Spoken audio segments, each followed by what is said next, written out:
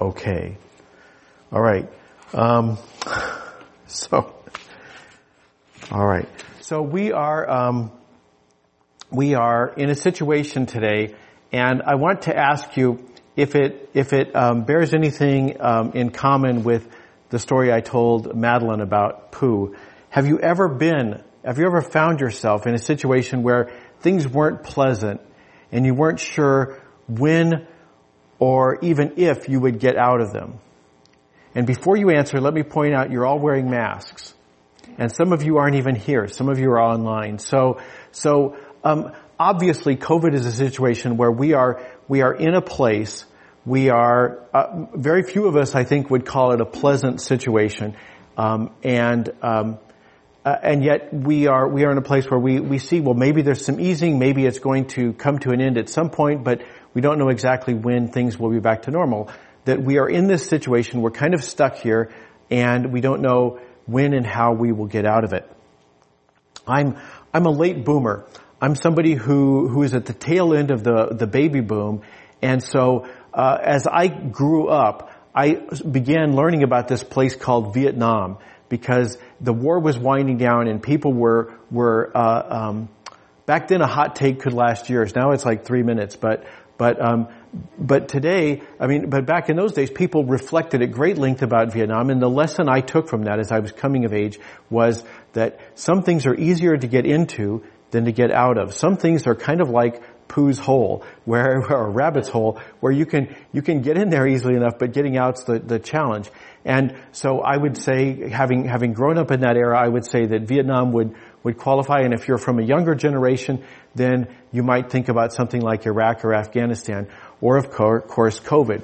But this is not limited to the great affairs of the world. This is not something that only happens with nations.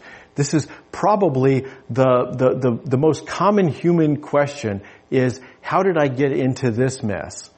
And can I get out? This is a very common human predicament. And it doesn't matter whether it's COVID or not. It doesn't matter if it's something small or something big. We find ourselves asking that question all the time. And maybe in your particular case, maybe what happened is that COVID was a problem, but what it really did is it pushed something else into the foreground. Maybe you are one of the people with the comorbidities we've been hearing about for the last year. And what you kind of thought of as a minor irritation suddenly became a major problem, and you're wondering, what can I do to help with that problem? Maybe it's a chronic condition and maybe there's not much you can do, or maybe you need to be more careful or more rigorous about doing what you're supposed to do about it.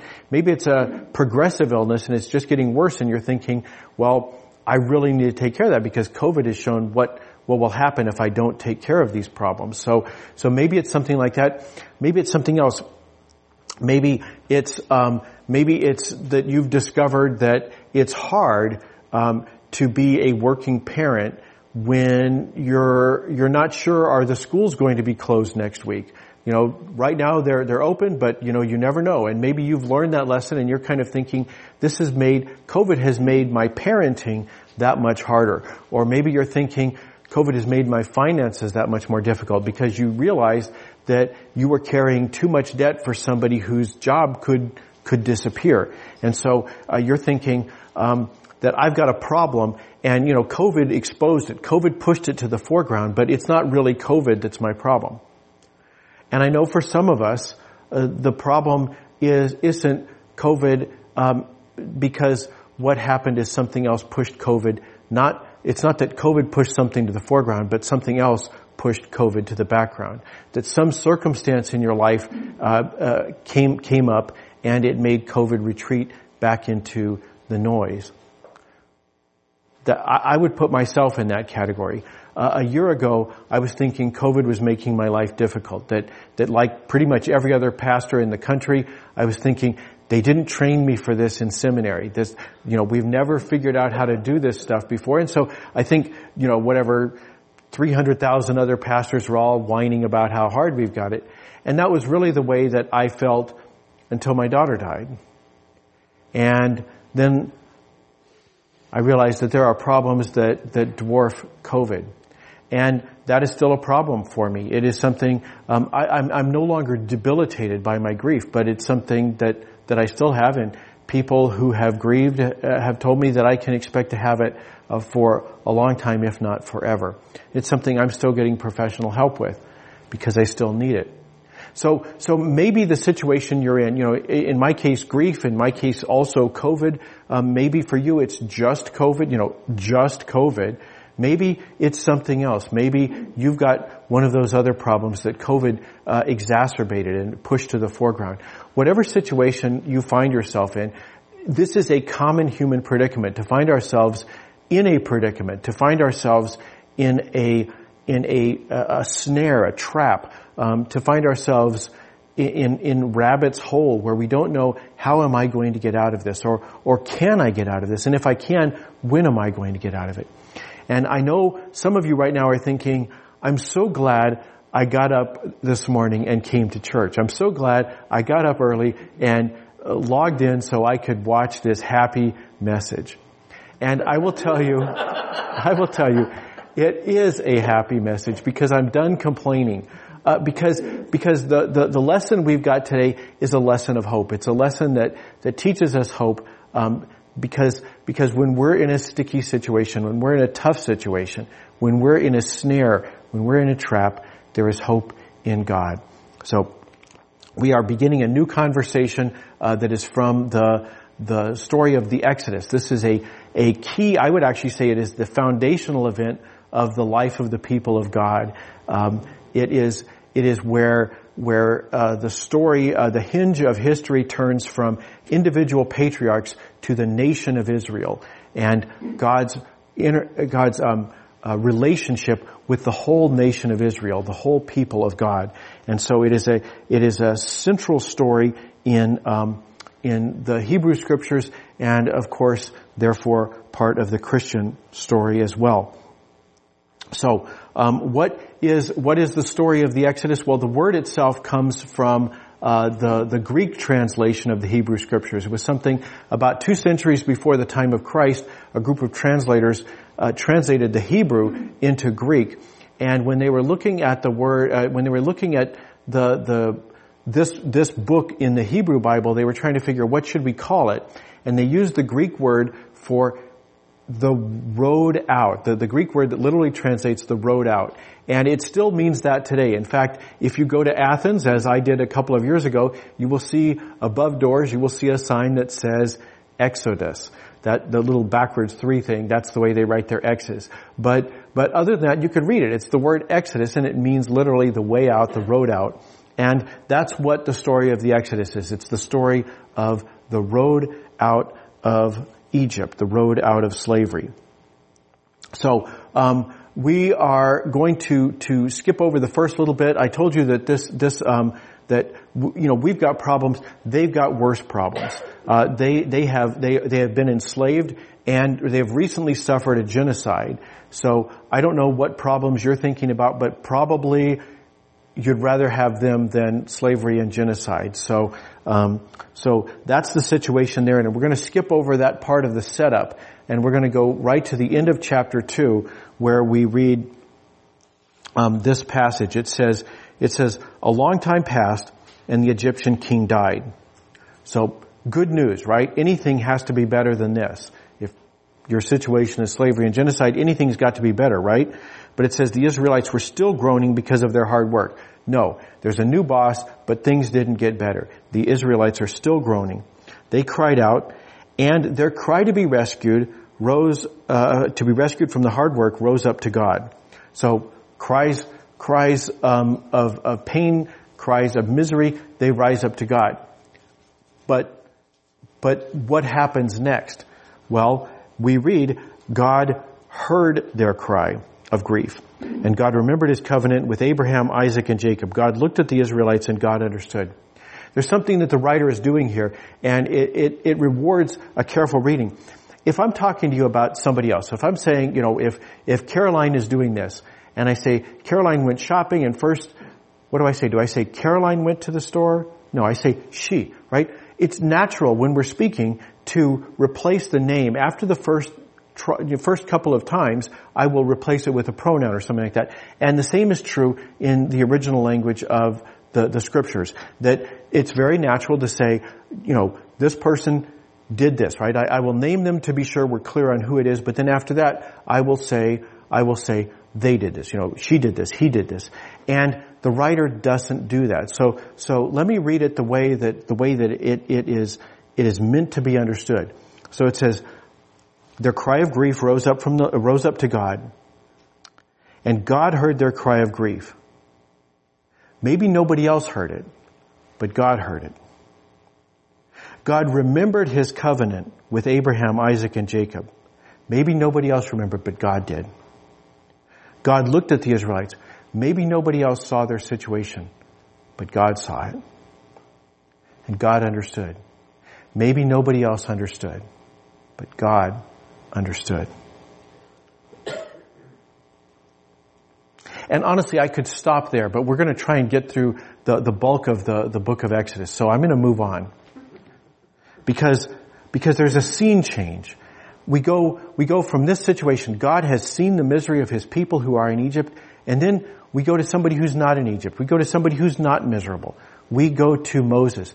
Now, if we went back and looked at the story of the genocide and the slavery, we'd have learned more about Moses. But Moses isn't here right now. Moses is far away. Moses has been gone for 40 years.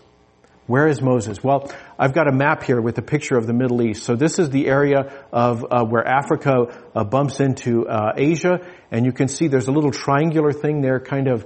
Well, that's it, right there. So there's a triangular thing pointing down, and that's the Sinai Peninsula, and we're going to get a close look at it here. And for those of you who follow the news, the Suez Canal has been in the news lately. It's the place where boats aren't supposed to get stuck, but sometimes they do, and then it makes the news for weeks. And so the Suez Canal wasn't there back at the time of the Exodus, but that little green patch next to where the Suez Canal is, that is where scholars tell us the Israelites were the Hebrew people were probably located. Scholars argue over everything, but that seems to be, from what I've read, the scholarly consensus is that that's roughly the region of Egypt where the Israelites were located. So they're in the Suez Canal. Where is Moses? Moses is in Midian. So where is Midian? Midian is all the way across the Sinai Peninsula on the Arabian Peninsula. So he's far off. But as the story begins, we read, Moses was taking care of the flock for his father-in-law Jethro, Midian's priest. So we knew that, right? 40 years he's been doing that. But we read, he led his flock out to the edge of the desert, and he came to God's mountain called Horeb. Whereas Horeb, if you go back to the map, Horeb is kind of at the bottom of the Sinai Peninsula. And again, scholars argue over everything.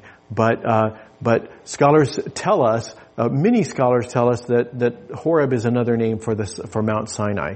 So it's roughly there somewhere. With my map skills, it's roughly there at the kind of the bottom part of the Sinai Peninsula. So he's taken his flock some distance. I don't know how long Bedouins typically move there, how far a distance they go, but he's gone quite a distance. And he comes to the Lord's mountain called Horeb. And the Lord's messenger appeared to him in a flame of fire in the middle of a bush. Moses saw that the bush was in flame, but it didn't burn up. Then Moses said to himself, let me check out this amazing sight and find out why the bush isn't burning up. When the Lord saw that he was coming to look, God called to him out of the bush, Moses, Moses. And Moses said, I'm here. And the Lord said, don't come any closer. Take off your sandals because you're standing on holy ground. He continued, I am the God of your father Abraham's God, Isaac's God, and Jacob's God. And Moses isn't as curious as he was a moment ago. Moses hid his face because he was afraid to look at God. A bush is one thing, God is something else. So, Moses has an encounter with God right there at the burning bush. And the Lord says something we already know because we were starting the story early. We started in chapter 2. God says, I've clearly seen my people oppressed in Egypt. And it's worthwhile sometimes to compare different translations to see how the translators get a particular phrase. So in our translation it says, I've clearly seen my people oppressed in Egypt. In other translations it says, I have indeed seen my people. I have surely seen my people. Different translations try and get at the underlying language to say God is absolutely aware of what's going on. If you have any doubt at all, disabuse yourself of the notion that God is ignorant of what's going on in Egypt. He says, I have clearly seen my people oppressed in Egypt. I've heard their cry of injustice because of their slave masters. I know about their pain. But then God says something else. God doesn't leave it at that. We knew that back in chapter 2, but God says something else. God says, I've come down. I've come down to rescue them from the Egyptians in order to take them out of that land and bring them to a good and broad land, a land that's full of milk and honey, a place where the Canaanites, the Hittites, the Amorites, the Perizzites, the Hivites, and the Jebusites all live. And then he wraps it up. He makes kind of a little sandwich, right? I've heard, I've come down, I'm going to rescue. And then he says, now the Israelites' cries of injustice have reached me. So he said, I've heard, I'm aware of the situation. That's kind of the top piece of bread. And then he says, he finishes it up by saying, the cries have reached me. I've seen how much the Egyptians have oppressed them. That's the bottom piece of bread. And in between, the meat of the sandwich, the peanut butter and jelly, the thing in the middle of the sandwich is, I am acting. What am I going to do? I've come down. I'm going to rescue them. I'm going to lead them out of here to a good and broad land, a land of milk and honey, a land where the Perizzites and all those other ites, they all live. And then he says, so get going. I'm sending you to Pharaoh to bring my people, the Israelites, out of Egypt. Now, we're going to stop there. If you come back next week, we'll see what Moses says in response to this invitation to be part of this great adventure that God has in store. But we can do that. We'll get to Moses. But right now, we've already learned something that is vitally important, particularly who find themselves stuck. People who find themselves in a building like this wearing masks and wondering, how long is this going to go on? How long am I going to be stuck in the rabbit hole? There is a message of hope here, and it is that God hears the cries of His people. That God is a God who listens, who hears, who understands, who knows. And sometimes that's all you can do, right? The mayor has not phoned me and asked me for any advice on COVID. And neither did Dr. Fauci. There's nothing I can do to change COVID policy. And honestly, I'm so ignorant I would be petrified to offer my opinion on these issues. I don't know enough to contribute to that conversation. I can only hope that the right people are part of those conversations and that over time we will emerge from this situation. All I can do in that area is to cry out to God and say, this has been a disaster in so many ways. It could be that there are worse disasters, that this is better than the alternative. I don't doubt that. But this has been terrible, and the sooner we emerge from it, the better. I can cry out for God's help. One of the things that's interesting about this story is that the Israelites have not really had much to do with God for 400 years. That they've been in Egypt, and the last time we've heard of God speaking to them was at the time of the patriarchs. So it's been 400 years. And my guess is that whatever knowledge they had about God was pretty much dim. It was pretty incomplete and sketchy. It was something, my grandfather used to tell a story about his grandfather. It was that kind of knowledge of God. And their theology was almost certainly wrong. It was almost certainly incomplete. But their cries still went up to God. That our theology doesn't have to be right. Our understanding of who God is and what His nature is doesn't have to be right for God to hear our cries. And so sometimes, particularly when there's nothing to do but cry out to God, do so. Because God hears. When nobody else hears, certainly God hears. But God does more than that. God acts. God comes down. In the Hebrew Scriptures, he comes down to speak to Moses. We're going to see what comes of this coming down. But whether it works out or not, and I'm going to spoil it for some of you by telling you it does, that God actually does bring them out of Egypt. That's why the book got its name. So I hope I didn't ruin it for anybody, but he does succeed at this. But we haven't got to that point, but already God has acted. God has come down. That God does not sit up on Olympus looking down on us and say, sucks to be you. That's not what God does. God comes down. In the Hebrew Scriptures, he comes down to Moses, to commission Moses to go back to Pharaoh. And he does so again and again throughout the Hebrew Scriptures. We see God's continued involvement with his people. And in the New Testament, we see how God came down ultimately to be incarnate in Christ and to live among us. God acts. God comes down. But more than that, God acts in a particular way. Jesus, in his very first sermon in the synagogue in Nazareth, said that he was given the scroll from the prophet Isaiah, and he interpreted his ministry this way. He said, the Spirit of the Lord is upon me. He has called me to proclaim good news to the poor and to proclaim liberty to the captives. That it is the nature of God to act in a way that is liberating. So whatever the situation you're dealing with, whether it's COVID, whether it's only COVID, or whether it's something that COVID made worse, whether it's an addiction, whether it's a chronic condition, whether it's a relationship that's become toxic, whatever it is that COVID has made worse, whatever the situation, God is a liberating God. God frees his people. God comes down. God acts. But lastly, we've learned something else. We've learned the reason God came down. The reason God came down, if we look back at verse 24, it says, God heard their cry of grief, and God felt sorry for them. No, that's not what it says. God heard their cry of grief, and he figured they'd suffered enough. No, that's not what it says either. It says God heard their cry of grief, and God remembered his covenant with Abraham, Isaac, and Jacob. God told the patriarchs, Abraham, Isaac, and Jacob, that he would be their God. That God bound himself with a covenant. He said that I commit to be your God no matter what stupid things you do. And, read the book. They do pretty much all of them. God says, I will be your God.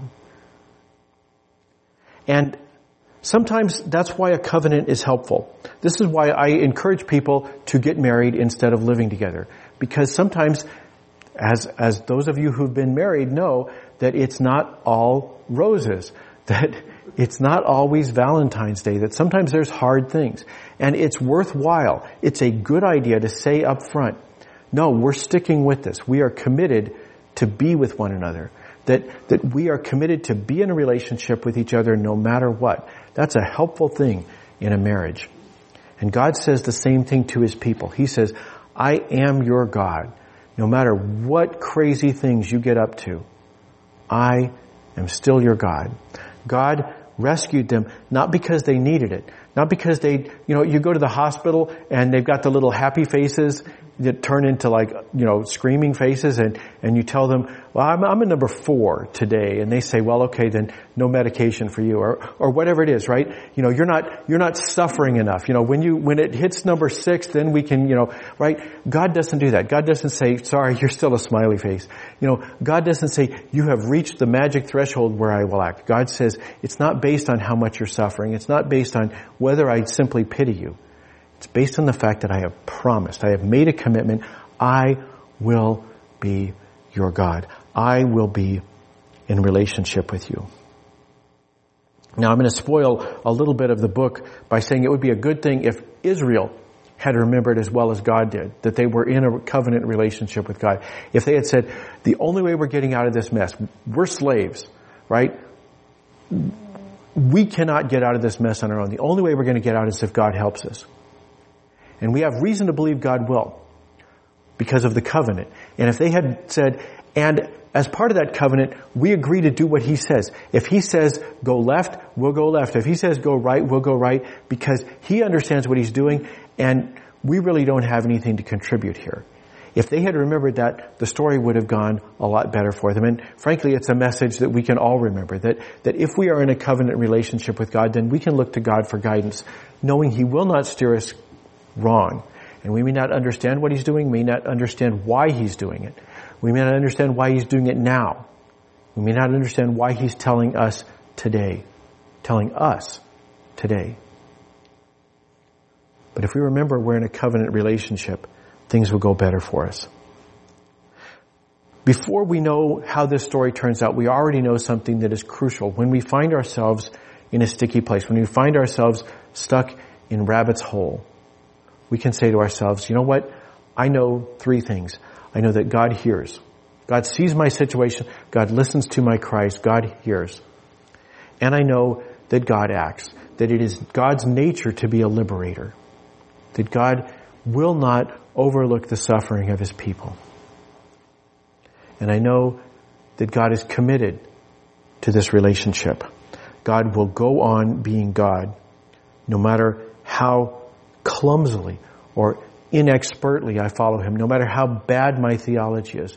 God has committed to be my God, and I will commit myself to be His a member of His people, His child. In a few moments, we're going to celebrate the sacrament of communion.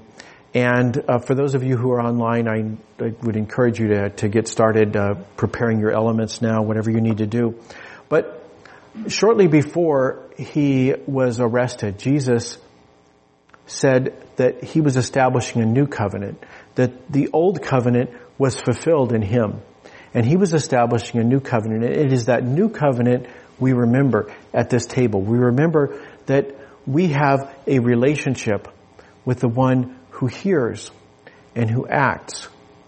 And that relationship is the one that we can count on when we're in a sticky place.